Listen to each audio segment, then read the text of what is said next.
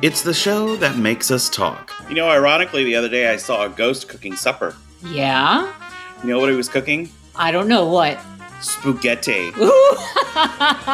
What about our life? With Chris and Will.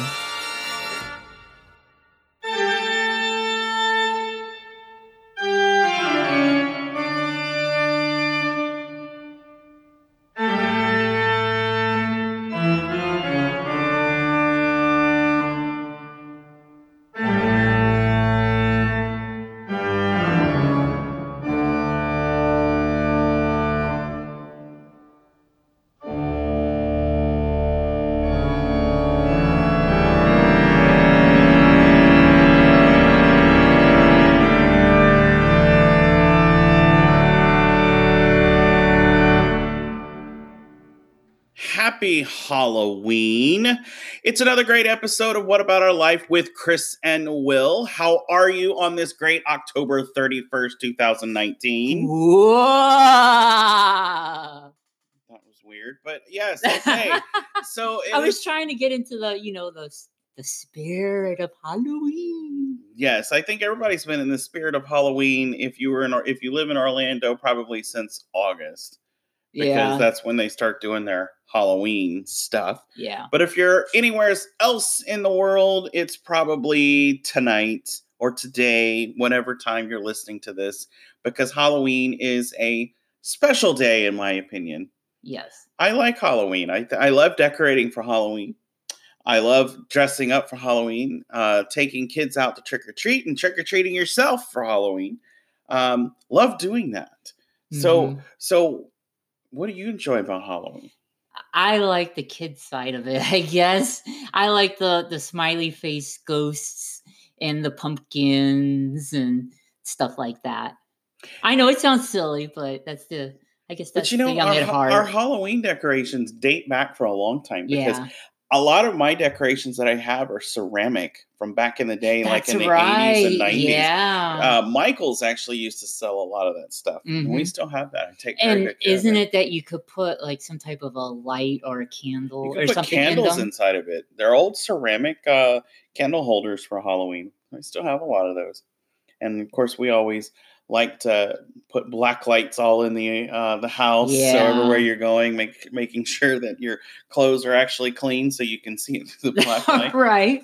But as you know, and then of course as adults, scare pranks.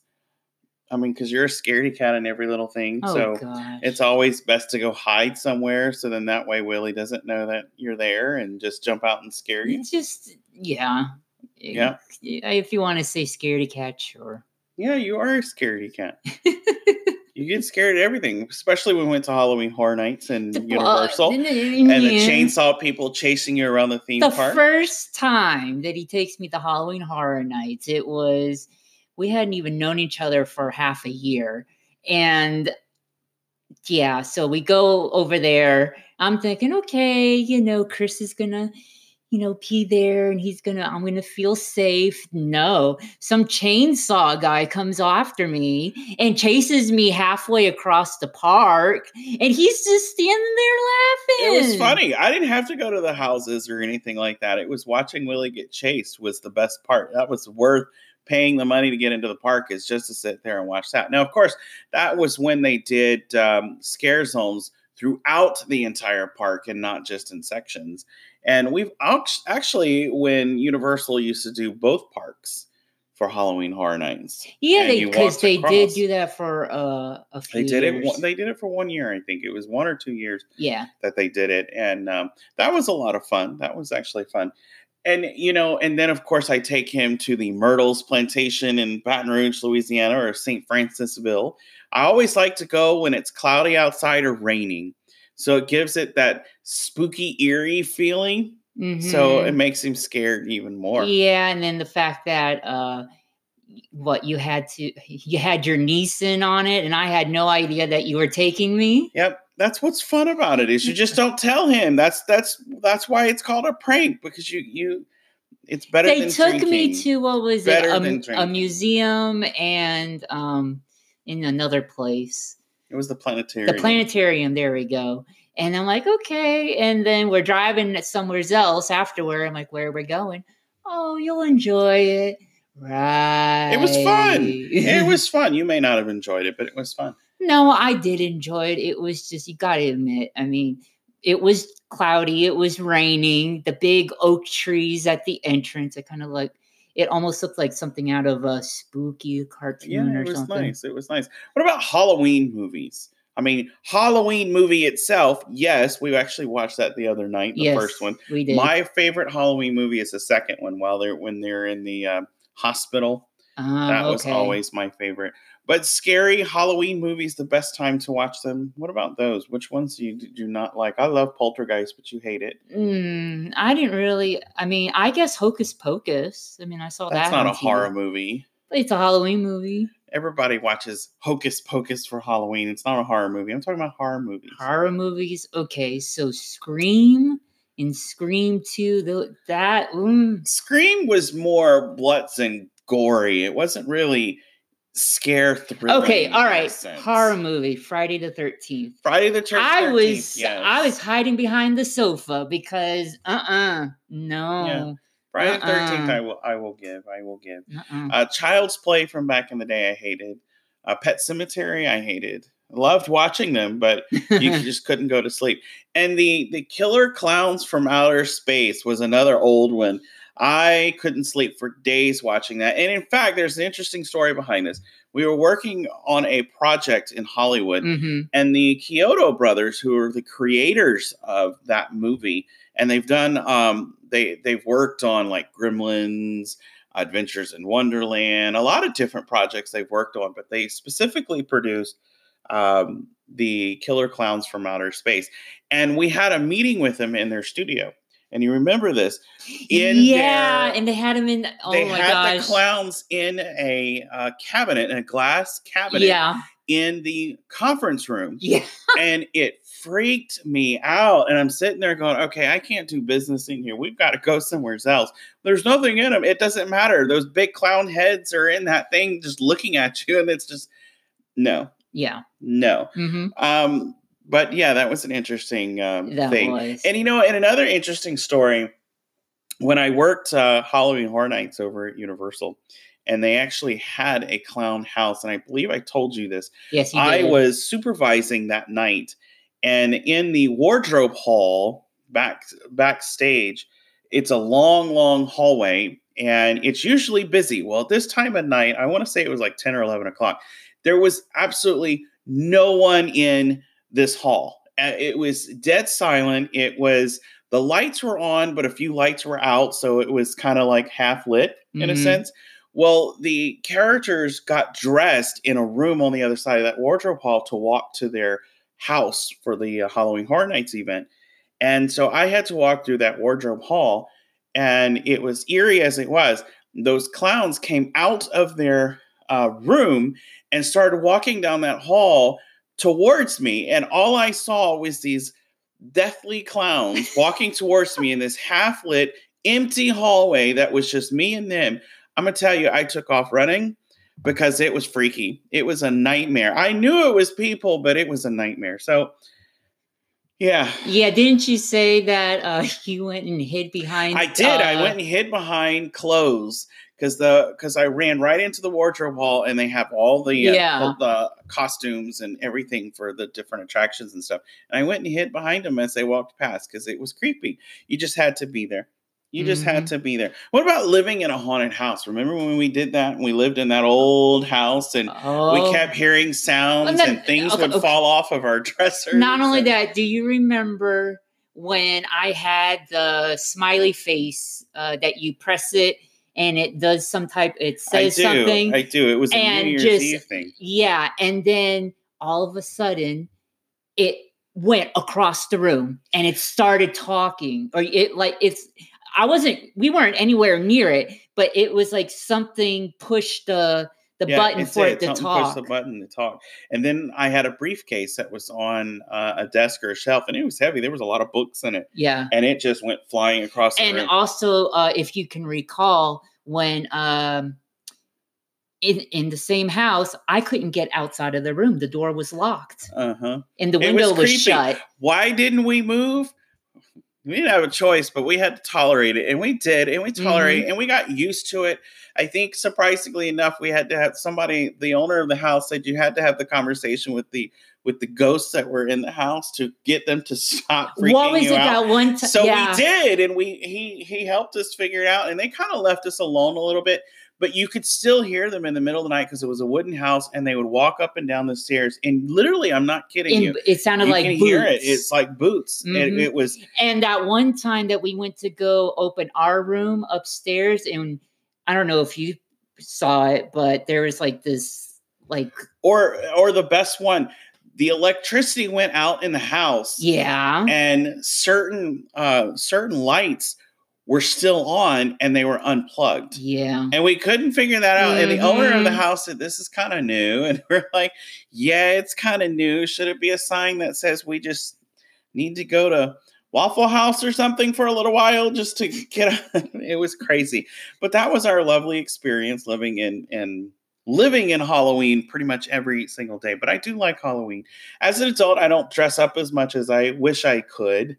Because like I've said before, we're never around and never home to do that. And when we go to parties, we don't ever have time to think about what we want to do. So hopefully that'll change. But our schedule doesn't permit it at times, or we're not in the right location in a sense. But remember, I would always cook or bake Halloween cakes and brownies. Remember when I made that Halloween brownie and had all kinds of little ghosts and candy corn and stuff all over it? It was actually quite nice. So Halloween, we love Halloween. It's a lot of fun. It's a lot of exciting stuff with the movies, the music, the entertainment, everything, the festivities, everything that goes on. It's just a lot of fun. We enjoy Halloween. We really, really do. That's why we call it Happy Halloween.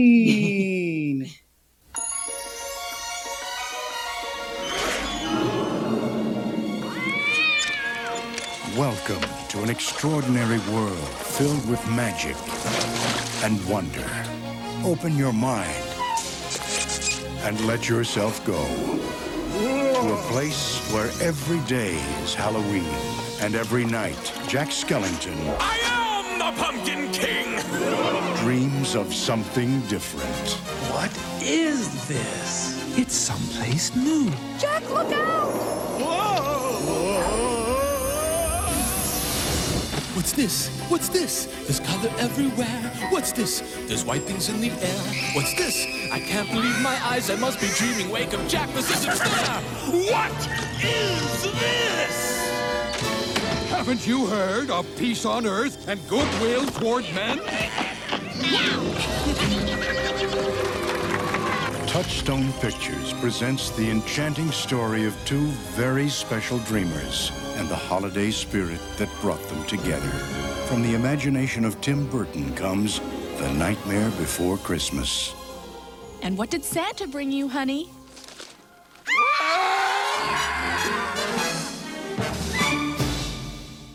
Of course, it's the amazing, my favorite Halloween and Christmas film of all times, Tim Burton's The Nightmare Before Christmas. And, we've got a special guest with us that we're going to talk about a little later. Yeah. That's part of this amazing film. And it's different. But that was the trailer from back in 1993 when the film was released. Mm-hmm. Yes. And it was labeled as a stop-motion animated musical, a dark fantasy of Halloween and Christmas. Do you recall when we went and saw it in Hollywood? At the Panties Theater. No, the Disney Theater, the El Capitan. El Capitan. And yes. they had like an organist play before. Yes, before the movie was shown. They did, and they did because Danny Elfman, who composes it, is one of my favorite all-time film composers. Of course, he also did the movie soundtrack for Men in Black, I think. Yes, he did. A lot of familiar sounds. It was by Touchstone Pictures, Skellington Productions, and Walt Disney Pictures. Believe it or not, it was an $18 million budget, which grossed to $76.2 million. How fun is that?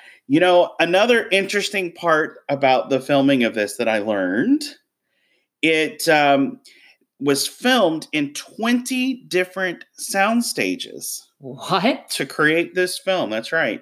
They used 109,440 frames. I was thinking, wow, that's a lot of time. A lot of time. With 227 puppets. Huh. Yes, interesting. A lot of. Correct. Yes, and definitely. There's possibility a live action remake that was announced this year, 2019, that they may do in a couple of years. Interesting enough. And you might have known this, but it's been included in the Kingdom Hearts series. Yeah, it has, and it's considered a classic Halloween film. Yeah, everybody seems to love it. And I, of course, and then they do the attraction at Disneyland. They transform the Haunted Mansion into the Nightmare Before Christmas. Yeah, and they call it Haunted Mansion Holiday. Haunted Mansion Holiday. It's based off of the movie, which is really, really cool. So I don't know I think it was one of the first few times that we went and did it. And there's this one part where they have the big, huge wreath, Christmas wreath. And then it would freak me out each time because it's the part where the everything's going backwards. Yeah, and then you see the gigantic teeth. Yeah. Oh my gosh. It's so funny. And he would laugh. Chris would laugh at me. I would, because it was funny. It's part of the pranks thing again. But anyway, Chris Sarandon played the voice of Jack. Catherine O'Hara, remember her from Home Alone. She is the voice of Sally. And I didn't know that. Didn't either. Yeah. William Hickey is the voice of Dr. Finkelstein. Yeah. Glenn Shadix is the mayor of Halloween Town. Ken Page, Oogie Boogie. Ed Ivory, Santa Claus. And you know what? An interesting one I didn't know. Paul Reubens, Pee Wee Herman himself, did the voice of Locke. Wow. Interesting. Yeah. And that makes up The Nightmare Before Christmas. But today's episode, it's all about Oogie Boogie. It is so totally all about Oogie Boogie because we're going to go through all of that. And, he might say something to us a little bit later. But the voice of Oogie Boogie is played by none other than the amazing Ken Page, who is with us today. Yay! And he is going to talk about not only his amazing career, but Nightmare Before Christmas and how that came across. But he's been in film, Cats for 1990. I didn't even know. Oh, I'm sorry. Broadway film. Yeah. Broadway, Cats. I don't know why I keep saying film. But it was a film, and then it went on VHS. Yes. He also was on Dreamgirls in the movie in Dreamgirls 2006. Oh, yep. And he voiced Oogie Boogie for all of the Kingdom Hearts. That's what I was talking about. That it was in the series. Yeah, correct. He was in Family Matters. He did an episode of Family Matters in 1990. He did a couple of episodes of Adventures in Wonderland. He played the Walrus. Oh yeah. Yes.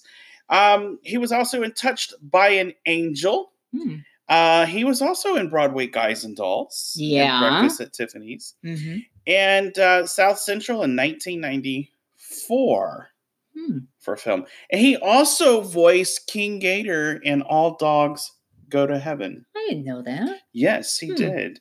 He has performed several times at the Hollywood Bowl and done a lot of tour shows with voicing Oogie Boogie in his famous Oogie Boogie song for Nightmare Before Christmas. And he has an amazing voice. He's done a lot of great things and a lot of great music. And we've heard some of his music. We've heard some of the talent. He's a very talented man. Yeah. So we're going to give Ken a call.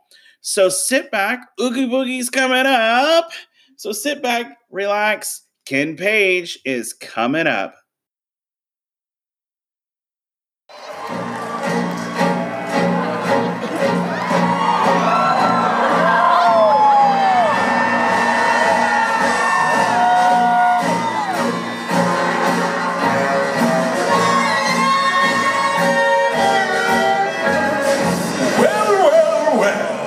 What have we here?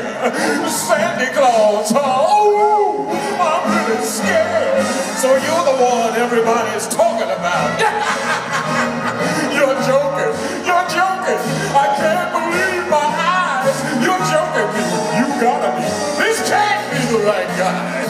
he's ancient, he's ugly. I don't know which is worse. I just might split a seam now if I don't die laughing first. When this boogie boogie says this trouble comes in hand, you better pay attention now, 'cause I'm the boogie man. And if you are singing, there's something wrong, 'cause this may be the last time you hear the boogie song.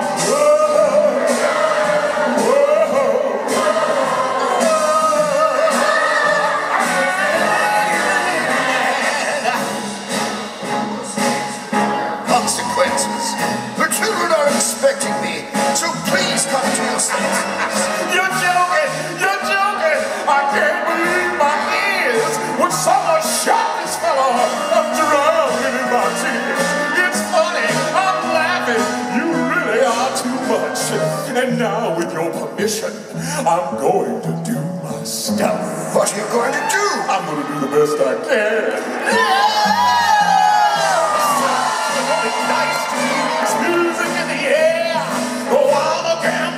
Man, although I don't play fair, it's much more than just a place with life on the line. Not mine, of course, but yours, oh boy. Now let me just release me fast, or you will have to answer for this heinous act. Oh, brother, you're something. You put me in a spin. You aren't comprehending the position that you're in. You're finished. It's hopeless. You haven't got a prayer. 'Cause I'm Mr. Boogie Boogie, and you ain't going nowhere. We are honored to welcome an amazing voice actor, best known for his work on The Nightmare Before Christmas, Ken Page. Hi, Ken. How are you? I'm very well, thank you, and good morning or afternoon or evening, whoever's listening, wherever you are, whatever time of day it is.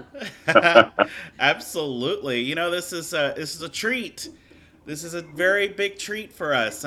We're going to go into The Nightmare Before Christmas a little bit later on, but first, I wanted to ask, what inspired you to get into the entertainment industry?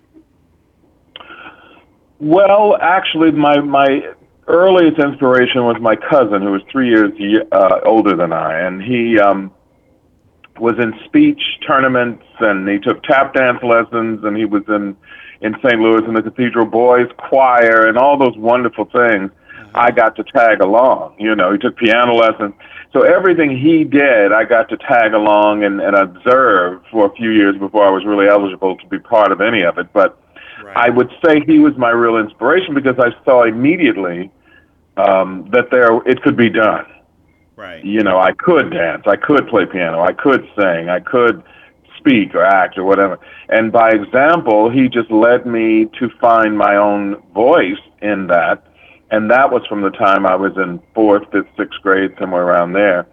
And around 7th grade, I had been singing in a choir that was directed by a nun. I went to Catholic school. And long story short, we would get sort of, I won't say bus, but we'd get station wagoned to her school to sing with the choir there. But anyway, in 7th grade, she came to our school. And this woman was amazing. She's still living. God bless her. Wow. She started a speech program, so then I was able to compete in that same thing that my cousin had done. It was called the Bellarmine Speech League, you know, one of those intramural citywide speeches. And she also started teaching music. She bagged up instruments and got musicians to volunteer to teach and so on and so on. So that really began my active exposure to actual performance and doing it, you know. So I was inspired by all of that, certainly. And by 8th grade, I had won a few medals, ribbons, I guess they were, in the speech tournament. And then so that prompted me to go to high school where I could have music and theater training. There was a school I had been sort of preparing for 2 years, a very upmarket boys' school in St. Louis University High School, which was very much about academics, but they did have a drama program. Great. But they did serious things like, you know, A Hat Full of Rain and 1,000 Clowns and things like that. I want to be in musicals, you know. So I went to a school that had the annual musical, and that's how I really got into it. First freshman year, we did Funny Girl. And I was the Ziegfeld tenor singing His Love Makes You Beautiful Wow. to Penny.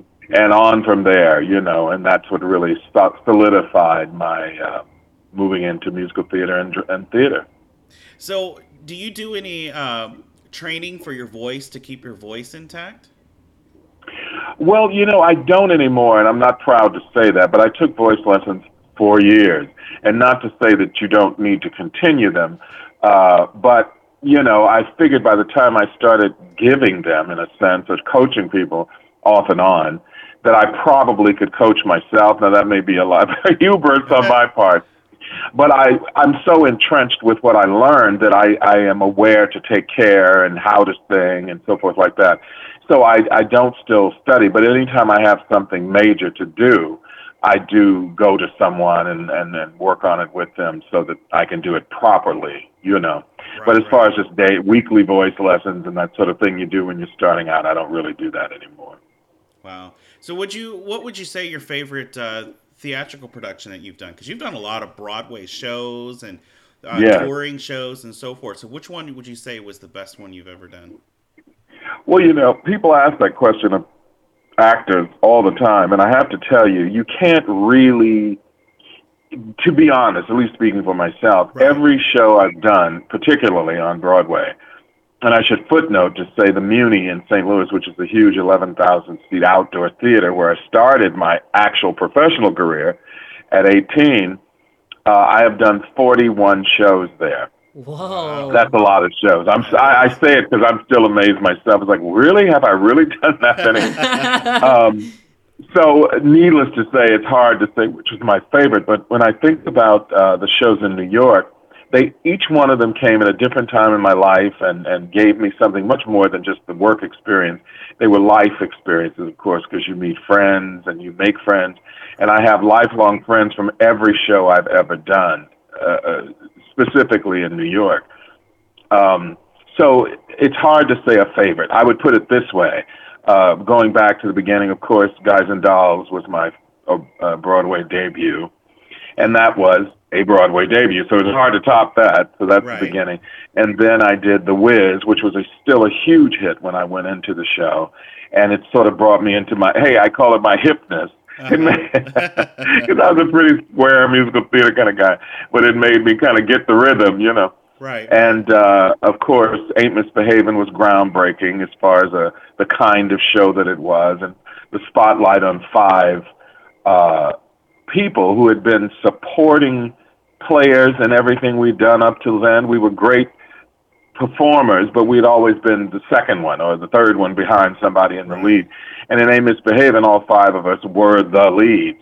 So that was a very strong group of people to be in a show. So there was that, which was amazing. Of course, Ain't Misbehavin' won Best Musical, the Tony, and it won every award the year that it opened and everything. So that was very special, needless to say. And then, of course, Cats, which I don't even need to tell you. I mean, that was just a worldwide kind of thing, you know, and to be part of that and then to get to go back, I want to say it was like 10 or more years later, to do the video recording of the show in London it changed my life in so many different ways, just being part of what is a worldwide phenomenon, you know.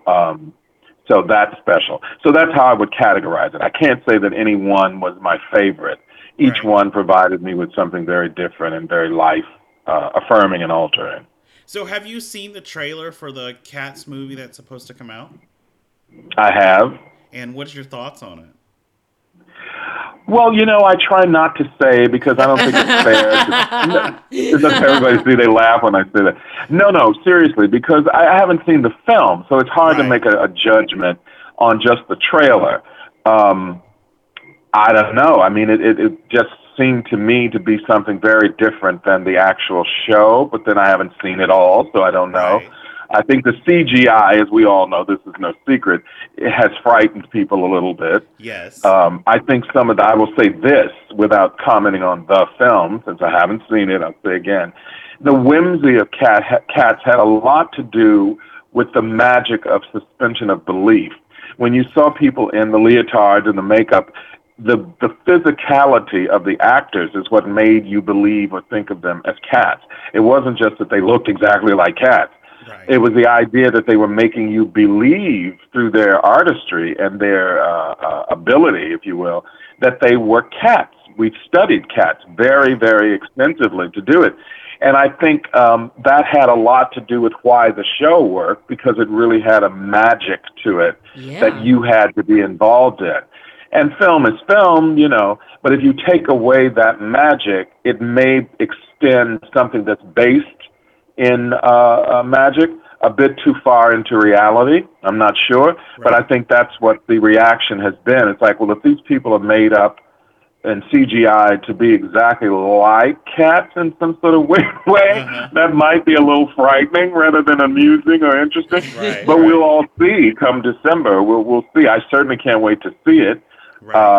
Having done the filmed video of the show, my personal feeling was, well, the show actually is already on film. Did we need a bigger film and so forth? But we'll find out. Right, exactly, exactly. And going back to when you had mentioned your first Broadway debut, Guys and Dolls. Yes. Did you enjoy that, and what did you enjoy from it? Well, I mean, I was a student of musical theater leading up to having that opportunity. I'd done a tour of Pearly before then, which was my first professional job in New York, as far as a Broadway show. I also did Huckleberry Finn with the Children's Theater, but that's another. Yeah, that was my first job out in New York with a lovely, lovely group there called Fanfare Theater Ensemble. And they were those sort of people who were the salt of the earth theater people. They really, you know, they lived on the edge and they didn't have a lot of money, but they took the show around the country and provided that for young people, which is the real core of theater. They were sort of like a commedia dell'arte troupe. You know, they went around and brought it to the people. But anyway, when I got cast in Guys and Dolls, you know, you get your first Broadway show, and inkadinkily, I was actually hired as the understudy originally to be in the ensemble. And the guy who was to do, That's it quite was a matter of interesting. weeks, the difference, you know, but he had to drop out for some reason, and they called me back and said, we want to move you up to the role, and so on and so forth. So it's those kind of things you always hear about in show business that happen, that change the course of your life, as it did. That's interesting that you were talking about the ensemble, because when I was a senior in high school, my first musical was Guys and Dolls, and I got cast as an ensemble too. So yeah, I thought that was interesting. And before that, I had done a few plays in drama class, in drama club and stuff like that. And I didn't even want to do anything with musicals, but somehow they said, you really need to audition. So I said, okay, I will. Right. And I mean, you know, Guys and Dolls is by some opinions the authentic American musical of all time, you know, and to get to be in the wonderful thing about being in the ensemble, I just did it again this past summer, playing a different role. But the thing is that you're all somebody. You're not just a group of people that move in a group as a chorus and so forth. You know, especially the male members all have a name and they're people and they have different characterizations and so forth. So for me, I mean, that being my first show, I already sort of knew it because, as I was saying, I was a devotee of the musicals and so forth. So it wasn't unfamiliar to me. It wasn't like, oh my God, I'm in a brand new show that nobody knows. It was almost like, what a great ticket to pull, because I get to not only be on Broadway, but I'm in a show that I already know really well, you know. The thing for me that was great out of it is it gave me a chance, because it was an all-black company, and they did, particularly in my case, re-examine Sit Down, You Rockin' the Boat, at least the end of it, and then they added an encore as it was popular and so forth. It gave me a chance to really stretch out and do what I could do at that point, which is not always the case. You know, you get a role, you got the role. But in this case, it was sort of a hybrid between doing a set traditional show and then still also getting to do like a new version of it or a new piece of it. And we were fortunate, our wonderful director, Billy Wilson, was there, of course, but we were also fortunate to have Abe Burrows as our production supervisor, who, of course, was the co-book writer of the original production.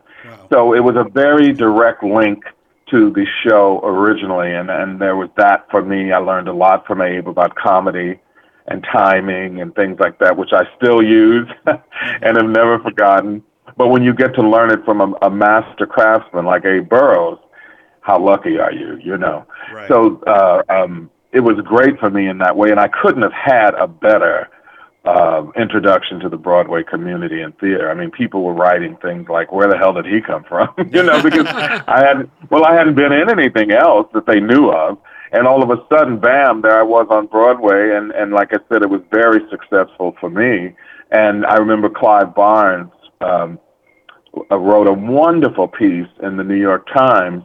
And, you know, at the time, I didn't really even realize the value of it. I thought it was really nice. But people were like, do you understand Clive Barnes just does not do this? And I thought, well, he does. He did. You know, and they said, no. You don't understand. He wrote you a love letter in the New York Times, which means you're in. By any standards, you're in. He just doesn't do that, you know.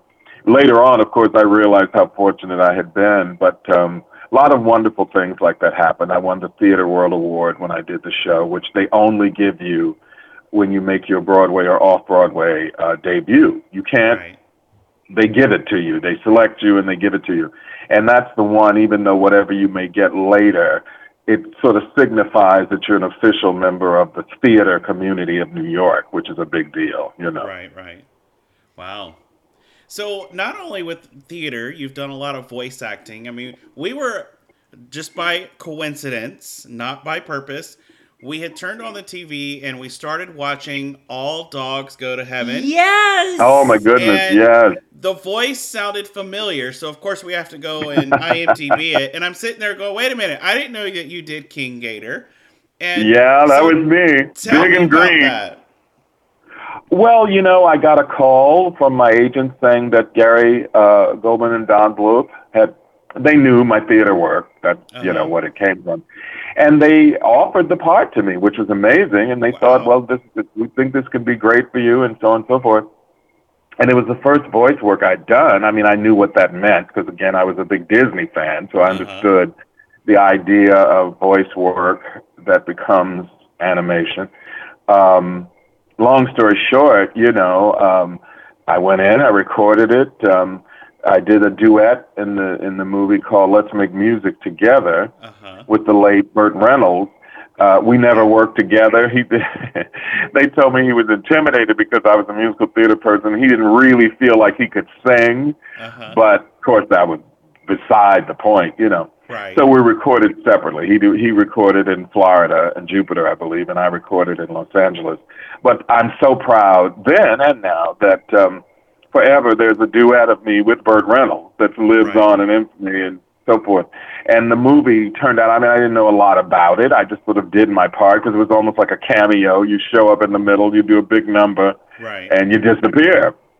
So that's kind of how it happened, and it was just so great to be a part of it. I now know that it really is a cherished movie for a lot of people, especially when they were really young, you know. Right. And when I do things connected with Nightmare Before Christmas, people are always like, wait a minute, were you were King Gator? I'm like, yep, big and green, that's what I'm saying, you know. Yeah, so that was a real wonderful, wonderful opportunity. So let's go into The Nightmare Before Christmas. Now, how did that one come about? That's the big ultimate one right there. Well, it came about basically through my lawyer, Mark Sendroff, who represents everybody in show business, I think. But he does represent Danny Elfman, of course, our composer, and the singing voice of Jack in the film. And they were looking for someone who had a Cab Calloway-esque R&B, you know, they had a sort of cross-reference thing for the voice that they wanted. And they, I guess, from what I'm told, that Danny expressed that to Mark, and he asked him if he knew anybody because he was so connected to the theater. And Mark said, I know the exact person, because around that time Amos Behaven was still fresh in everybody's mind and so forth, and I had done sort of a take on Fats Waller in that. And he said, I think this is the guy for you. So I was in LA and I flew up to Skellington Studios in San Francisco. And I'll tell you, people say you must have auditioned. I said, well, I'm going to be honest with you. I think I was auditioning and I didn't realize I was auditioning. Right. Mm-hmm. So when I went up, they asked me, they showed me the storyboards and what the idea was of Oogie and what his part was in the story and so forth. And they said, what kind of idea? And, of course, I knew what they were looking for, basically. Right. And they said, what kind of idea would you have about what that voice could be? And I said, well, the way I've thought about it, and he doesn't seem to be like a purely evil character. He has some humor and redeeming, blah, blah, blah. I said, so I think, if you're familiar with, I said to them, Mercedes McCambridge, the great Oscar-winning actress, who had done the voice work for The Exorcist as the demon, which to me is what really frightened everybody. I mean, the visual stuff might have turned your stomach, but her voice work was very, very well articulated as far as what was going on in the film. And I was a huge fan. So I said, yes, that. I said, and Bert Lahr, from The Wizard of Oz, because, again, that was that sort of funny guy thing, whatever, And I said somewhere between the two of those with a little Louisiana hot sauce thrown on it. And they were like, okay, that sounds pretty good. Well, let's hear that, And I think I was being hired initially to sing the song. Because, again, like I said, Danny Elfman did the musical voicing of Jack, and Chris Sarandon did the speaking voice. And I think they were thinking, if we can find somebody to sing the song, we can probably just get anybody to do the voice, so to speak, But they found out that actually I had this idea, and we did some takes on it. And then, if I'm not mistaken, I think I went back and we recorded the song, whatever. But I said, well, look, if I go too far in either direction, just let me know. And they said, no, go for it. And that's how Oogie came to be, the voice. I really, really wanted to bring elements of the really frightening thing from The Exorcist with some of the fun and lovability of Bert Lahr, and then, of course, my own take on both of those things, So that's how he was born. That's how I got there. So are you kind of surprised with the fandom towards Oogie Boogie and The Nightmare Before Christmas? Well, absolutely. I mean, we did the film, was it 97, something like that. And, I mean, we did it. It came out. People liked it. Some people said, well, it's fun. There were instantly, of course, people who recognized that the stop action achievement was outstanding, Right. But the movie was not a huge hit then. It just came out and did well enough and so on. And I wasn't aware of the sort of early fandom and cult thing that had begun until I was doing a production of Damn Yankees at Reprise in L.A. And one of the stage crew, who was sort of a goth guy, came up to me. He says, hey, man, I heard you like, in voiceovers. I said, yeah. He says, is it true you like the voice of Oogie Boogie? I said, well, yeah, I am. And he did. I mean, he really freaked out. It was wild to watch it. He goes, you have no idea. He said, I go to this club every weekend, dude. And they play, Oogie Boogie at the end every weekend on Saturday night. That's how we know that, it's ending, but everybody sings along. I said, are you serious? He said, yeah, it's a huge thing. I thought, okay, well, that's great, And then I started to investigate more and found out that there was this huge sort of underground cult thing building around the film. Now, already that was almost 20 or more years ago. So then, once I started to realize what was going on, and I mean, it's phenomenal. I mean, that's what I would have to say. It's phenomenal for one film to continue, not just have grown, but to continue to grow in terms of its fan base, because I also do Comic-Cons and things like that where I sign autographs. And so I get a firsthand take on generationally how it's expanding continually. There are people who were, maybe teenagers or children when the movie came out that are now parents who have teenagers and little ones and so forth. So it just keeps growing. It keeps getting bigger. And Oogie seems to be gaining ground constantly, which is wonderful. I mean, to me, there was a big moment back a ways when he was sort of, I guess, coronated, I guess you'd have to call it, as one of the official Disney villains. Because, you know, for a long time, we were sort of outside the castle. We were this renegade movie that was popular, but we weren't counted in the Disney canon of films, and certainly not the villains. Right. But that has long since passed, and now Nightmare Before Christmas is, it's one of their real linchpins in the mix there, especially around this time of year. And Oogie has become this whole thing, which is so wonderful. I've done all of the voicing for all the products since the movie came out, all the video games and all of the voicing at the parks there in Orlando, as well as Disneyland in Los Angeles. And I sort of stuck with it because there were times when they were experimenting and they weren't sure, but I thought, yeah, sure, let's do it. Why not? Right? It's my voice. Let's keep that connected to the character. Because as we also know, they've had a long history of getting voice doubles as they move along because it's cheaper. And I guess sometimes people aren't as available or people are gone or whatever. And I just was determined to make sure that it remained my voice. I don't doubt somewhere that I don't know about there's been a doubling somewhere, but I have pretty much, as far as anything that the public has heard in a major way, I have done all the voicing. And I just recently went to California Adventure and Disney. I didn't go to the Disneyland park. I went to California Adventure because they have a thing on there called Oogie Boogie Bash, which is I think once a week or whatever. Long story short, it was like Oogie's birthday. I mean, you go there, and it's this big thing right at the entrance to California Adventure, and he's everywhere, and the voicing was being used all over the place. And I'm also told at Disneyland, where I didn't get to go, there were a lot of live actors in the suits with the voiceover working over them, and out animatronics and things like that. But the Oogie Boogie Bash was unbelievable, and they had a thing attached with it. He was sort of the MC of a story about this little girl who was trying to decide for Halloween which villain she wanted to be. So that was the whole story premise. And so you get to see all the Disney villains, but it's Oogie's sort of party. He's telling you about all these different, he comes in and out. And it was just amazing. I'd never seen the water show there, Wonderful World of Color, I think it's called something like World of Color. Yeah, and I hadn't seen it before. So just to see the whole thing, and I thought, wow, look, I mean, I even did a version of Boogie Oogie Wonderland. And to get to see the character dancing and finally getting down, because there was a dance sequence in the film that they edited out.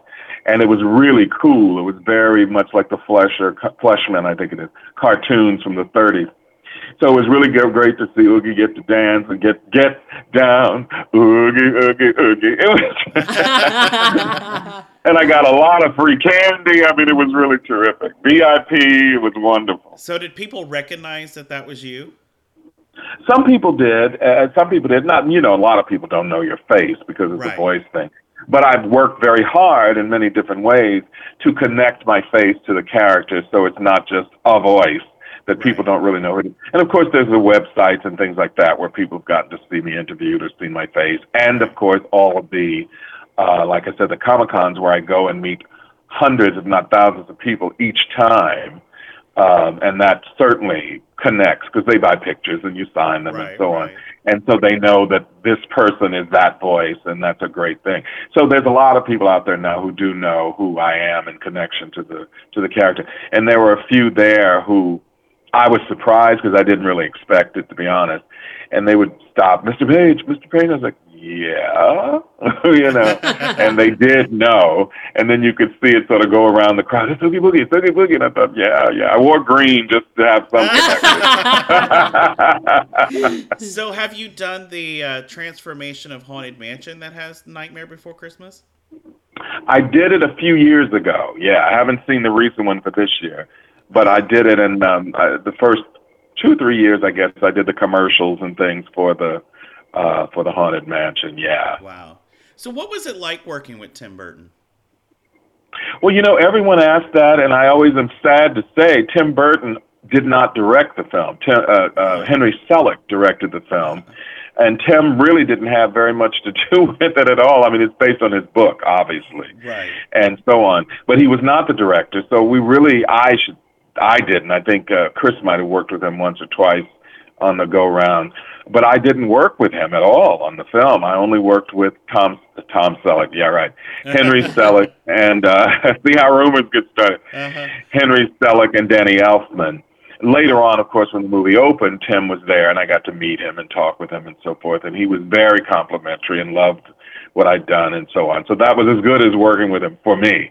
Right, but I didn't actually work with him. So I was wondering, since you were talking about the consistency of your voice with the character, is it harder to voice for video games than for film? No, it's exactly the same. I mean, the process is a little different because for video games, you record more takes of a certain thing, because it's always about them making choices when they're playing the game. So you do that, which is a little bit different, But basically, it's the same process. You record the line 4, 5, or 6 different ways and more for video. And there's a lot more while lines, they call it, of just sounds and things like that because they have to program all of that into the possibilities with the video game. But it's exactly the same. There's no real difference in the approach. Wow. So I'm sure you've heard the rumors going around. What are your thoughts about them doing a live action version of The Nightmare Before Christmas? Well, it's kind of like Cats in a way, isn't it? I mean, true. When I heard rumors about them doing a stage production of it, a musical, I thought, now that could be interesting because you could bring a whole world to life. Again, not unlike Cats, a very 3D sort of interactive world. A live-action film, again, I think the magic of Nightmare Before Christmas is that it is exactly what it is. Right. It is stop action, and it is a world of reality created out of fantasy. And I think if you say, well, live action, what is that? People dressed up in the costumes, we have that already in the animated stop-motion film. And then you start to say, well, how do you do it? And all the different... And I just don't know. I think it's a special creation artistically that stands on its own. Theater could take it to another level because then there are live people in front of you and you can get to concentrate more on the score and things like that, which is outstanding, the score, not just the songs, the score. But I don't know. To be honest with you, a live-action version of it seems to be, a little losing the real magic again of what the real thing was. I agree. I've had these conversations many times before where you look at those classic films that really just should not be remade. They should be just left the way they are because that's what they were made to be. And well, I will say this to be fair. Some of the more traditional animation, it's almost like you're bringing something that was made to mimic reality back to life, so to speak. With Nightmare Before Christmas, because it's stop action and not standard traditional animation, it's a different animal. It's not the same thing, To see, you like or you don't like, but to see some of the classic films, the Sleeping Beauties, which hasn't been done, but to see what have they done? Alice in Wonderland, they've done Cinderella, they've done some of them, especially for new generations. It's sort of like they don't know what it was before, so that's what they see, and then they have both to look at. Right. And I don't think they always, because there again is a magic in the animation that cannot be there in the live action, no matter what you do. Right. But they can actually survive the transfer to live action, Right. But I think with Nightmare Before Christmas, it would lose so much. I agree. I don't think there's a lot to gain because if you recreate the world, you'd have to recreate it so minutely like the film. Why do it? Just the film is already there, know. Yeah, I agree. And you had mentioned Alice in Wonderland. Tell us about your work on Adventures in Wonderland. Oh, the walrus. I played the walrus and a handful of latex and plastic. Yeah, it was great. I mean, I think I did 10, 12 episodes, something like that. And again, it was wonderful. One of my very, very best friends in the world was the Red Queen, Amelia McQueen, the Queen, and a lot of other friends who worked on it were involved. So it was really fun. It was hard work because it was all musical. So with each episode, you had to learn a new one or two at least for me, musical numbers, and you had to film them like the old MGM days to your live recording, to your recording rather, and then you had to do it live. And of course, you learned the script, which had to be word perfect because it was for children. And it was also a teaching tool. So you couldn't substitute words. You had to, it had to be letter perfect, which made it difficult. Not to say you're not always trying to be letter perfect, but in that case, it had to be. And there were certain sentence structures and things like that were purposeful. They weren't the norm, but they were done that way because they were teaching the kids something through but I loved doing it. I will say the makeup it took like an hour and a half every time, because it really was a full molded head for the walrus and teeth. So it was it was quite an adventure in Wonderland. Wow. I bet. Well, you did a good job on it. They all did a good job on it. I mean, oh yeah, everybody was one of them. I mean, they did 100 or more or so of episodes. They did a lot, and they shot a lot of it down in Orlando. Yes, and then they came back up to then they came back up to the studios in LA. But yeah, I mean, it's and then, again, I'm so fortunate because it's one of those things that's there forever. They will never age because they are in a fantasy world, so to speak. And I'm sure they're airing somewhere. I haven't seen them in many, many years now, but there would be no reason for them not to continue airing somewhere. Well, the interesting thing is I used to wake up to them every morning as a kid because they had the oddest time slot, which was like almost 6 or 7 o'clock in the morning. And it was perfect for when you were waking up to go to school because that's what I would wake up to every morning. So. Sure. They knew what they were doing. Oh, yeah, they did. Because I want to say that you guys were side by side with Dumbo Circus, and that was another big one that Disney Channel had at the time. So, yeah. But, yeah, it was definitely an interesting character. But you also did work on Family Matters, too. Yeah. I did one episode of Family Matters. Yeah, there was a reunion of the lead characters, I think, college roommate, friends. And they had been a singing group called the Darnells. And we all got together at a reunion, and then we sang on the show. There was myself and 2 other gentlemen, Reginald Bell Johnson, who was the star of the show, and he was one of the group. So I did that one episode only, but it was fun because a dear friend of mine played the grandmother on there, Rosetta Lenoir. Oh, wow. And I knew her well from New York. I'd done a show at her theater company, Amos Repertory. She's passed on now, rest her, but she was one. It was just so great to re-meet in Hollywood, as it were, Well, I worked with Kelly on a few episodes of Clean House. Kelly Williams, who played Laura. Yeah, I worked with her a few times. She is such a sweetheart. I haven't been in touch with her forever, but loved her. Mm-hmm. Yeah, it's a very interesting thing for me because, I was in LA for about 20 years or more. And somebody asked me a question. I realized, of course, you're talking about Family Matters, but I realized how much I had done with Disney. Of course, Adventures in Wonderland, of course, Nightmare Before Christmas. But I also did 2 TV movies. One was a all-black version of Pollyanna called Polly, which was directed by Debbie Allen. And it was so successful. It was on the Disney, the Sunday night Wonderful World of Color. It was one of those, in our case, for real, Right.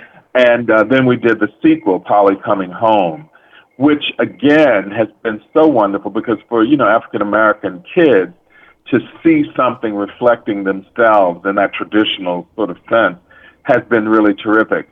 A lot of kids, of a certain age come and say, oh, my God, we watched it, and we had it on video and on VHS, and we watched it all the time because the one was centered around Thanksgiving, I believe. So it was sort of a holiday show. Right. So I did those 2 with Disney as well, but also did a TV film, which a lot of people, I'm just saying all this because things get buried down in your bio, called The Kid Who Loved Christmas. I've done a lot of Christmas things, and it was a wonderful, wonderful story about this little boy who was an orphan who was adopted, and the mother gets killed in a car accident. His dad, who's a musician, is trying to keep him and raising him. Of course, a musician's life can be up and down and so forth. But the thing that was so great about it, two things, is one, it gets shown annually. Every Christmas it comes on. And again, it was an all-black cast, but the roster of people who were in it, I just felt so privileged to be. There was Ben Vereen, Esther Rolle, Vanessa Williams, Della Reese. There was Sammy Davis Jr.'s last film. The list goes on. Cicely Tyson. I mean, it really was stellar, the list of people. And I felt so blessed as time goes on to be in something in the list with all those people. Right. You know, and it holds up because it's a very sweet and lovely story. And then you've got all of those wonderful people in it, so that alone is an occasion to watch it, because one by one, God bless them, they've left us, you know. Right. We don't have Esther Rolle anymore, we don't have Della, we don't have Sammy Davis and so forth. So little by little, the cast has become even more cherished in watching it. You realize you're seeing something. And because it's a Christmas film, it's sort of like one of our classic Christmas movies, because all of these people from this cross-generational group of African-American performers are in it. Yeah. And Michael Warren, who played the dad musician, who was just terrific. Oh, wow. Yeah. Now, also, besides your many talents, you also sing. So tell us about the album you recorded. Well, I did a show. Let's see. I was working on the show anyway. And the show, by the way, is called Page by Page. And the premise is that I've written a book, which I'm still trying to write. That I've written a book, and I'm reading from the book, and that's the show, right? Right. A memoir. And I started to work on it and had done little versions of it here and there at different times. And it was promoted to the Poway Performing Arts Center down in Poway, California. Yeah, and they were like, well, yeah, it's a great place. And they said, well, we would love to have you do it, but at that time I'd done it like 3 or 4 pieces and things like that. They said, but we need a large show because we have a big auditorium. And so they said, so we will pay for you to have the arrangements done into 12-piece arrangements so we can have a full orchestra. And wow. I mean, come on, and you get paid, you know. That was about as good as it gets. So what I did do in thinking about it, I thought, well, if I'm going to do the show, and it was only, I think, 2 or 3 nights tops, and I said, let me see if I can arrange to have a recording done of it, because I loved what I had done with it, and I had a wonderful director, Dan Mojica, who is also passed on, but and I thought, well, and Daryl Archibald, who was my musical director, and I thought, well, if we can get a recording out of this, a live recording, then I will have a CD. So we said, well, let's just go for it. I mean, we only had one chance to record it, and I thought, well, it's a stage show, which means it may have some imperfections, but it also is set and should be able to go from beginning to end without a hitch, right? He hoped. And fortunately, I thought, well, most of it's on me. God willing, the musicians were on their game, because I had to make sure that I knew what I was doing and not make big mistakes. But I also realized it could be edited later, too. Right. So we did record it there, and it's a 2 CD deal, and it's called Page by Page. And it's still out there somewhere to be purchased on Amazon, I'm sure. And it really went well. It sold well when it first came out, and I love it because it's biographical, and it gives, up to a certain point at that time, my life and my career, and all the songs from all the big shows I've done are in there. And I talk about living in LA and living in New York. Oh, you've heard it? Yes. Oh, great. Yeah. It's very soothing. It's very warm. That's why I was like, oh, I didn't know that you had done an album, but it is. It's very comforting. And not only that, too, but what you say in it. I mean, it has a lot of life stuff in it. And it's really interesting. Yeah. Well, I'll tell you a funny story connected to it. Since you've heard it, you'll appreciate it. I was doing the show, a smaller version of it, as I was touring around the country and so forth, and I did it, I forget now where I was, but somewhere in the South. And, you know, I'd done the show, and they said, well, the lady, there's 2-3 women that want to come back and say hello. One of them was like the maven of the city, wherever I was, right? And she came backstage, and she shook my hand. She was very lovely and pleasant.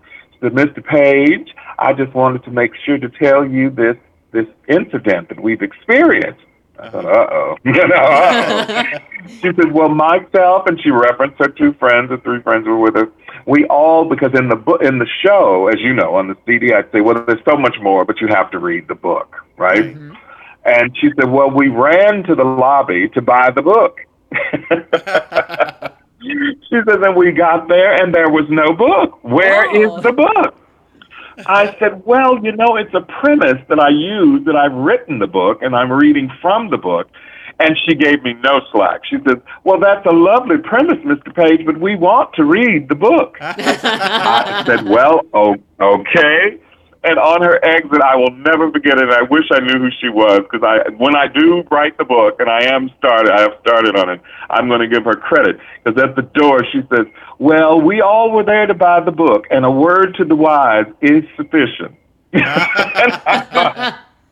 I thought to myself, you are correct. I take the note, and I will get on that, you know. Wow. But it was good, because at least it made me know that there's a possibility that people would want to read the book, you know. And as you were saying, that you know, there's a lot of life lessons. And now, of course, I'm X amount of years older than I was then, right, and have gone another round or 2 with life experiences. So I'm really anxious to write it, not so much for my own edification, but I really want to write it so that it's there for younger people. Right. So that it can stand as a, you know, because a lot of times history gets lost, and the truth of incidences gets lost, and somebody else tells your story, and then they don't tell it right, or they don't tell it. Right. And I thought to myself, I want to put it out there so that, because most of my work, other than Oogie Boogie, has been in the theater, pretty much. You know, I was in the film A Dreamgirl, too, which, by the way, was another one of those instances where I realized I was in something that was not just popular, but it was historic. Correct. Again, you know, because just having all those people, and we don't have, I mean, as African Americans, we have Stormy Weather, we have Carmen Jones, Porgy and Bess. So when you come down the line to Dreamgirls, the Polly movies that I spoke about, there are very few musical offerings that give you a real taste of who was there at that time, so to speak. Right. I mean, you look at Stormy Weather, you've got Lena Horne, Cab Calloway, Fats Waller, Bilbo Jangles Robinson, and on and on and on. And you could only have had all of those people at that time. Right. Same thing with Carmen Jones. You go through the cabinet, you know, Dorothy Dandridge, Pearl Bailey, the late, and I say this, you know, Diane Carroll, who just was amazing as a road paver for us all. So, you know, when you get to do one of those, or 2 of those, or 3 of those, you count yourself very, very lucky, because, you know, as time goes on, when we're mummy dust, somebody will look at it and go, oh, look, there's The Kid Who Loved Christmas, and look at all those people that were in it. Those were the people who were around then. And same thing with Polly. You know, we had a wonderful cast, Felicia Rashad and Dorian Harewood, even Butterfly McQueen was in Polly, which was her last film project. So I've been so fortunate to cross paths with those real groundbreaking people in the African American film, particularly experience, and to be part of that is really an honor. Oh, I imagine it gives you that that sense of comfort and pride of success. Absolutely, and not just your own personal, but to be part of the history and the through line and so forth, and to be among people who were there long before I got there. And, you know, I sort of grabbed the tail on the end and then got to be there with them. But now already those things are 20 and 30 years old. So, you know, young people that I work with, they see those and they're like, for them, it's like us when I was young watching Stormy Weather. They look at them and they think, oh, my God, I couldn't believe I watched it. And all these people were in it and blah, blah, blah, blah. And you say, yeah, that's. And you look at Dreamgirls and you think, okay, you've got Eddie Murphy, you've got Jamie Foxx, Beyonce, of course, Jennifer Hudson, lots and lots of other people who were in it like myself, supporting players, Hinton Battle and so forth. And you realize already, because that's a younger group and it speaks to a different demographic, age-wise, but already that X amount of years old, and it's already one of those things where people watch it and they can't believe all the people that are in it. Right. So I'm very fortunate in that way. Absolutely. Well, Ken, thank you so much for being on here. We appreciate you are most welcome. And it's been so much fun. But you know what? We have to ask one little favor before we go. That if you can pull out Oogie Boogie and wish our fans some happy Halloween or talk a little bit about Oogie Boogie, that would be amazing. Yes. Well, to a certain degree, of course, I've already talked about Oogie Boogie, but I think every year, I will say this, that your fans will hear it around this time. Every year, come Halloween time, I call it Oogie time. Because, again, he comes front and center. Now, it goes on all year, as you know, and, of course, the big question is always, is Nightmare Before Christmas a Christmas movie or a Halloween movie? Yeah. And my answer is always yes, Yeah. But I think it's a wonderful thing, because Halloween is my favorite holiday. And I think we all know now that Halloween has gotten bigger and bigger and bigger by the year. It's a huge thing now in the U.S. and elsewhere, but definitely here. And to be one of the official people, if you will, Oogie, that's part of it is really pretty amazing, Absolutely. So I would say to your pod fans and whoever's out there, well, it's Halloween time. Get out there and Oogie Boogie down. Wow. Well, I just got goosebumps. Thank you. Yeah. We really appreciate good. it. That's the point. Yes. Yeah.